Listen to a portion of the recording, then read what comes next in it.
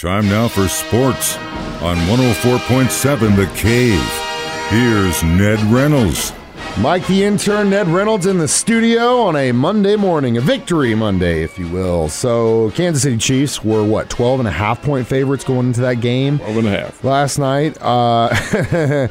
Colored me shocked, but I did not expect that type of showing, and I guarantee you I did not expect that win to be on the shoulders of the Kansas City Chiefs defense, but it was. Game was completely reversed from what I thought it would be. I thought Kansas City would pretty much score against this ball club whenever they wanted to. They did not.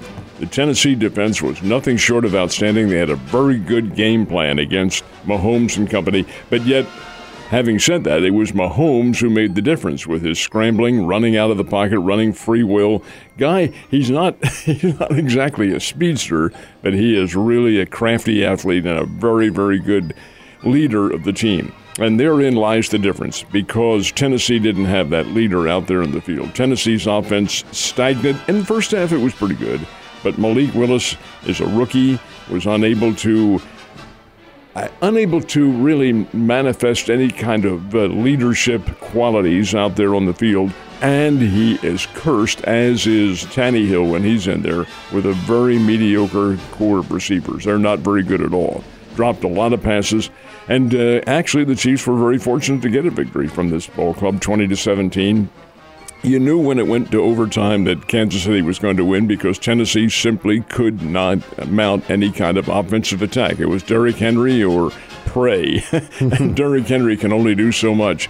If he was on the Chiefs, he would be an absolute terror in the backfield. But with Tennessee, he is their offense. He takes a hell of a beating in there. Speaking of beatings, I'll tell you who else took one last night, too, was Kelsey. My goodness, he got blasted a couple of times. One time fell on his neck, and I really feel like that may have affected him, because he wasn't quite the Travis Kelce that he has been in the past. But we'll see what the injury reports have to say. And there was a lot of hard hitting and a lot of chippy attitude in that game last night, but still, the better team won. Kansas City has the superior ball club to Tennessee, even though their records are now, one is 5-3. That's Tennessee, and the Chiefs are 6-2. And it's still a long way to go. Heck, that's only 8 games through. You have 8 more to challenge him. And you got to find a way to win in every single game you play in the NFL. Now, let's get back to this. The Chiefs' defense in the second half were nothing short of outstanding. They held Tennessee to 7 yards. And it was before, and that's interesting you bring that up too. It was the Chiefs' defense, because they changed their game plan.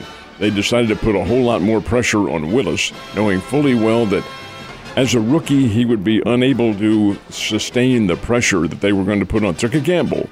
Now and again you're talking about intangibles here. But had Ryan Tannehill been in there, that would have been a different story had they done that, because he would have found his receivers and would have made good passes. He's a veteran quarterback. You have to have the experience, and Willis does not. Good QB, and he will be in time, but not now. And Kansas City's defense putting a lot of pressure on him.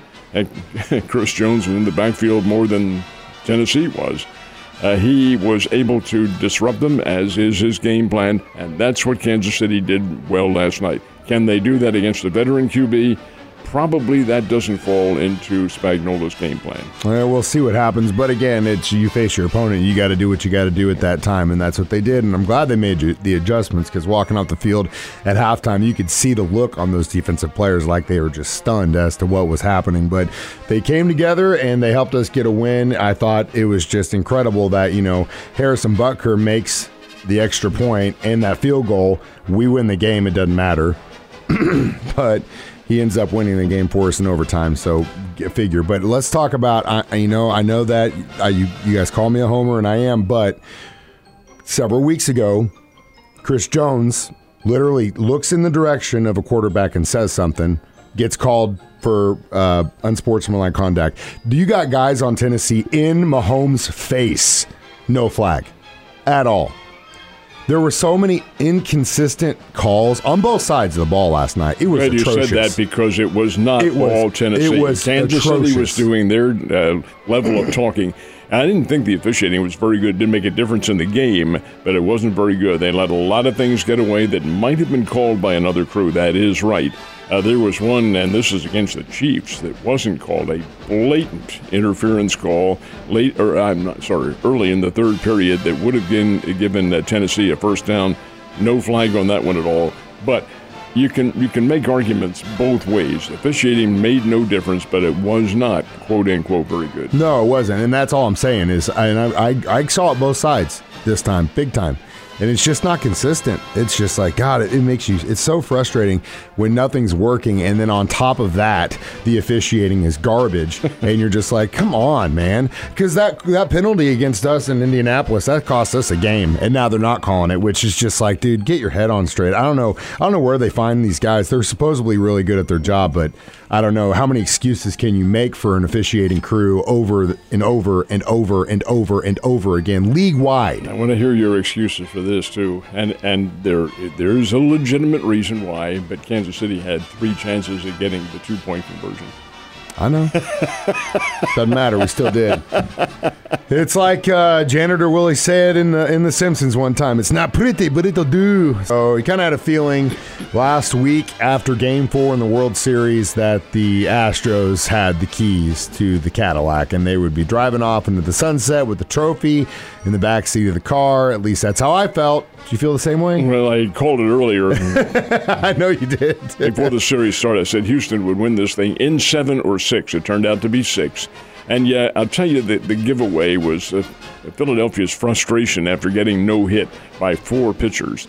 That had to really play a psychological role with them because the game before that they'd hit 5 home runs.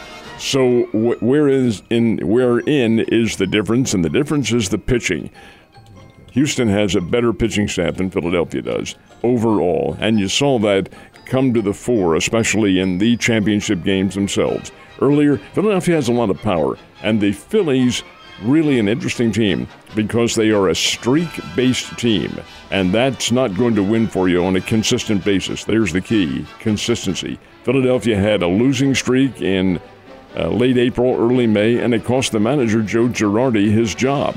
Came back under the new manager. They won 7, 8, 9 in a row on a couple of occasions, and they were hot at the end of the year. But in between, a very streaky team, and you saw that in the playoffs and the World Series. They had some great moments. They really had some down moments. Consistency wins. Houston had the consistency. Also had one of the top players in baseball, and he kind of flies under the radar a little bit, although he shouldn't, and that's Jeremy Pena, who is the most valuable player of the whole World Series. Also the most valuable player of the American League Championship Series, and he is the first individual ever to do that, to win back-to-back in the same year the most valuable player honors. Pena is an interesting story. He's only 25 years old. He was the Astros, I want to say their number 3 draft choice in 2017 or 2018, somewhere around there.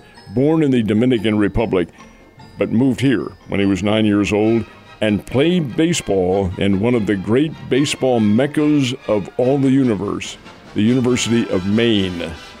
Can you imagine playing baseball in the late winter and early spring in Maine? They got domes up there? Oh, no, they're playing outside. They're playing with snowshoes. This kid's got to be, and he's from the Dominican Republic. Yeah. Oh, my goodness. Yeah, it's a good pedigree, though, man. You might remember the Springfield Cardinals had a player several years ago. I think his last name was Smith. I'm not sure. But he came from Curacao. Now, Curacao is in the tropics. He played at Maine as well. They must have some kind of recruiting up at Maine. Yeah. Or maybe they just want to see how cold it really can get in the USA. All right, so, it was a good run for your team, though. Better team won. Yeah, they did. I mean, despite their history. And we'll move on. Their history, right. I'm just one little footnote. They are the team that got caught. Everybody else. Yeah, that's true. You are right. But you know what? They still got caught. All right.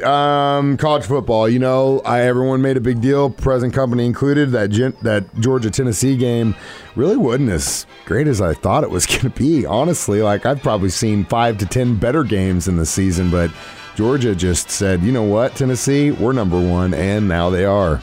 And when the ratings came out last week and I saw Tennessee number 1, I said, boy, this is a little odd. Georgia hasn't lost any games. And Georgia said, gonna knock us out of there?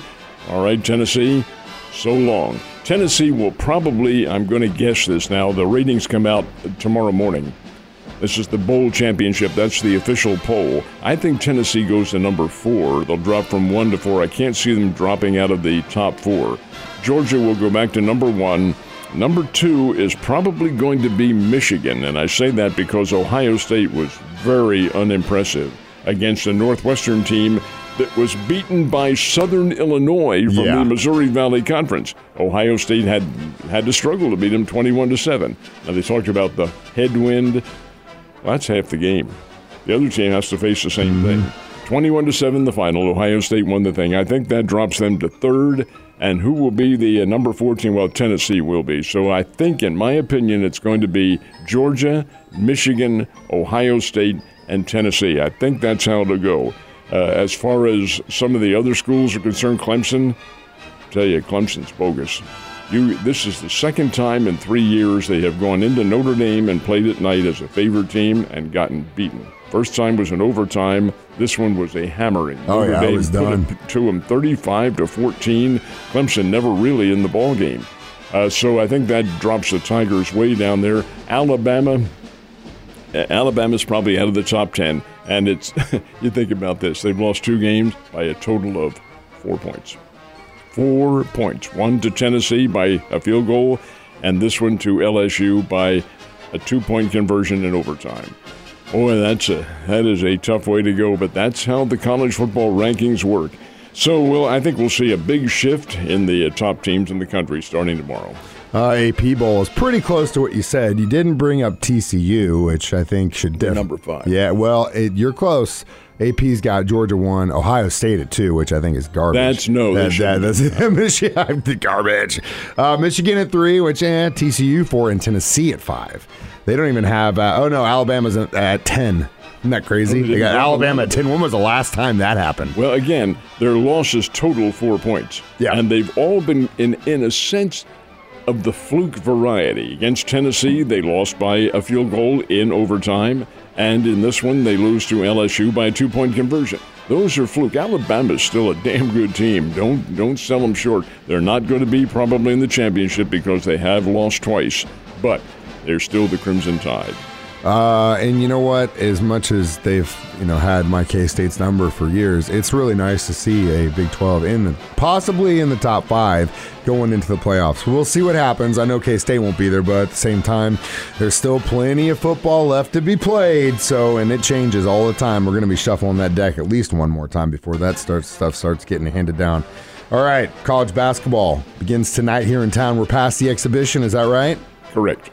We started off tonight. And it's across the country as well. A lot of major teams are opening up tonight against really PUD opponents, but that's not the case with the Lady Bears.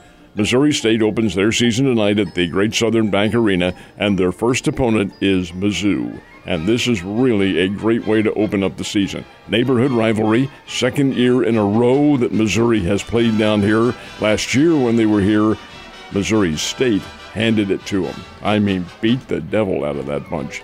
All right, what happens this time? There are 2 very, very good area players who are playing for the Lady Tigers, but nonetheless, 6 o'clock. 6 o'clock starting time for Missouri State versus Mizzou, and that's tonight. The Bears open up their season on Wednesday night, and they're opening up with a Division II team, Missouri S&T from Rolla. That is part of the regular schedule, and the game does count. That's the way the NCAA works things. You have one game against a D2 team or whomever, and it will count. It won't count for Missouri S&T, interestingly enough. It's an exhibition for them. That game will be at 7 o'clock on Wednesday night, and it is the season opener. They're on in. Everything else is D1, and it'll be pretty tough. The Bears played an exhibition game on Saturday night against Kansas Newman, which is a D2 team out of the MIAA conference, and beat them by 20, 78-58. Before a crowd of a few friends and neighbors. But be that as it may, it was an exhibition win. First time these 14 guys who were all new have gotten together and played a full game before the public. They played it's nice some to in see private. that you've traded in your baseball cleats for some Chuck Taylors, and you're ready for another season of college basketball. I can't jump that high. Yeah, that's what he says. But then he gets you on the court, and he dunks right on top of you, Ned. I'll see you tomorrow, That'll sir. be the day.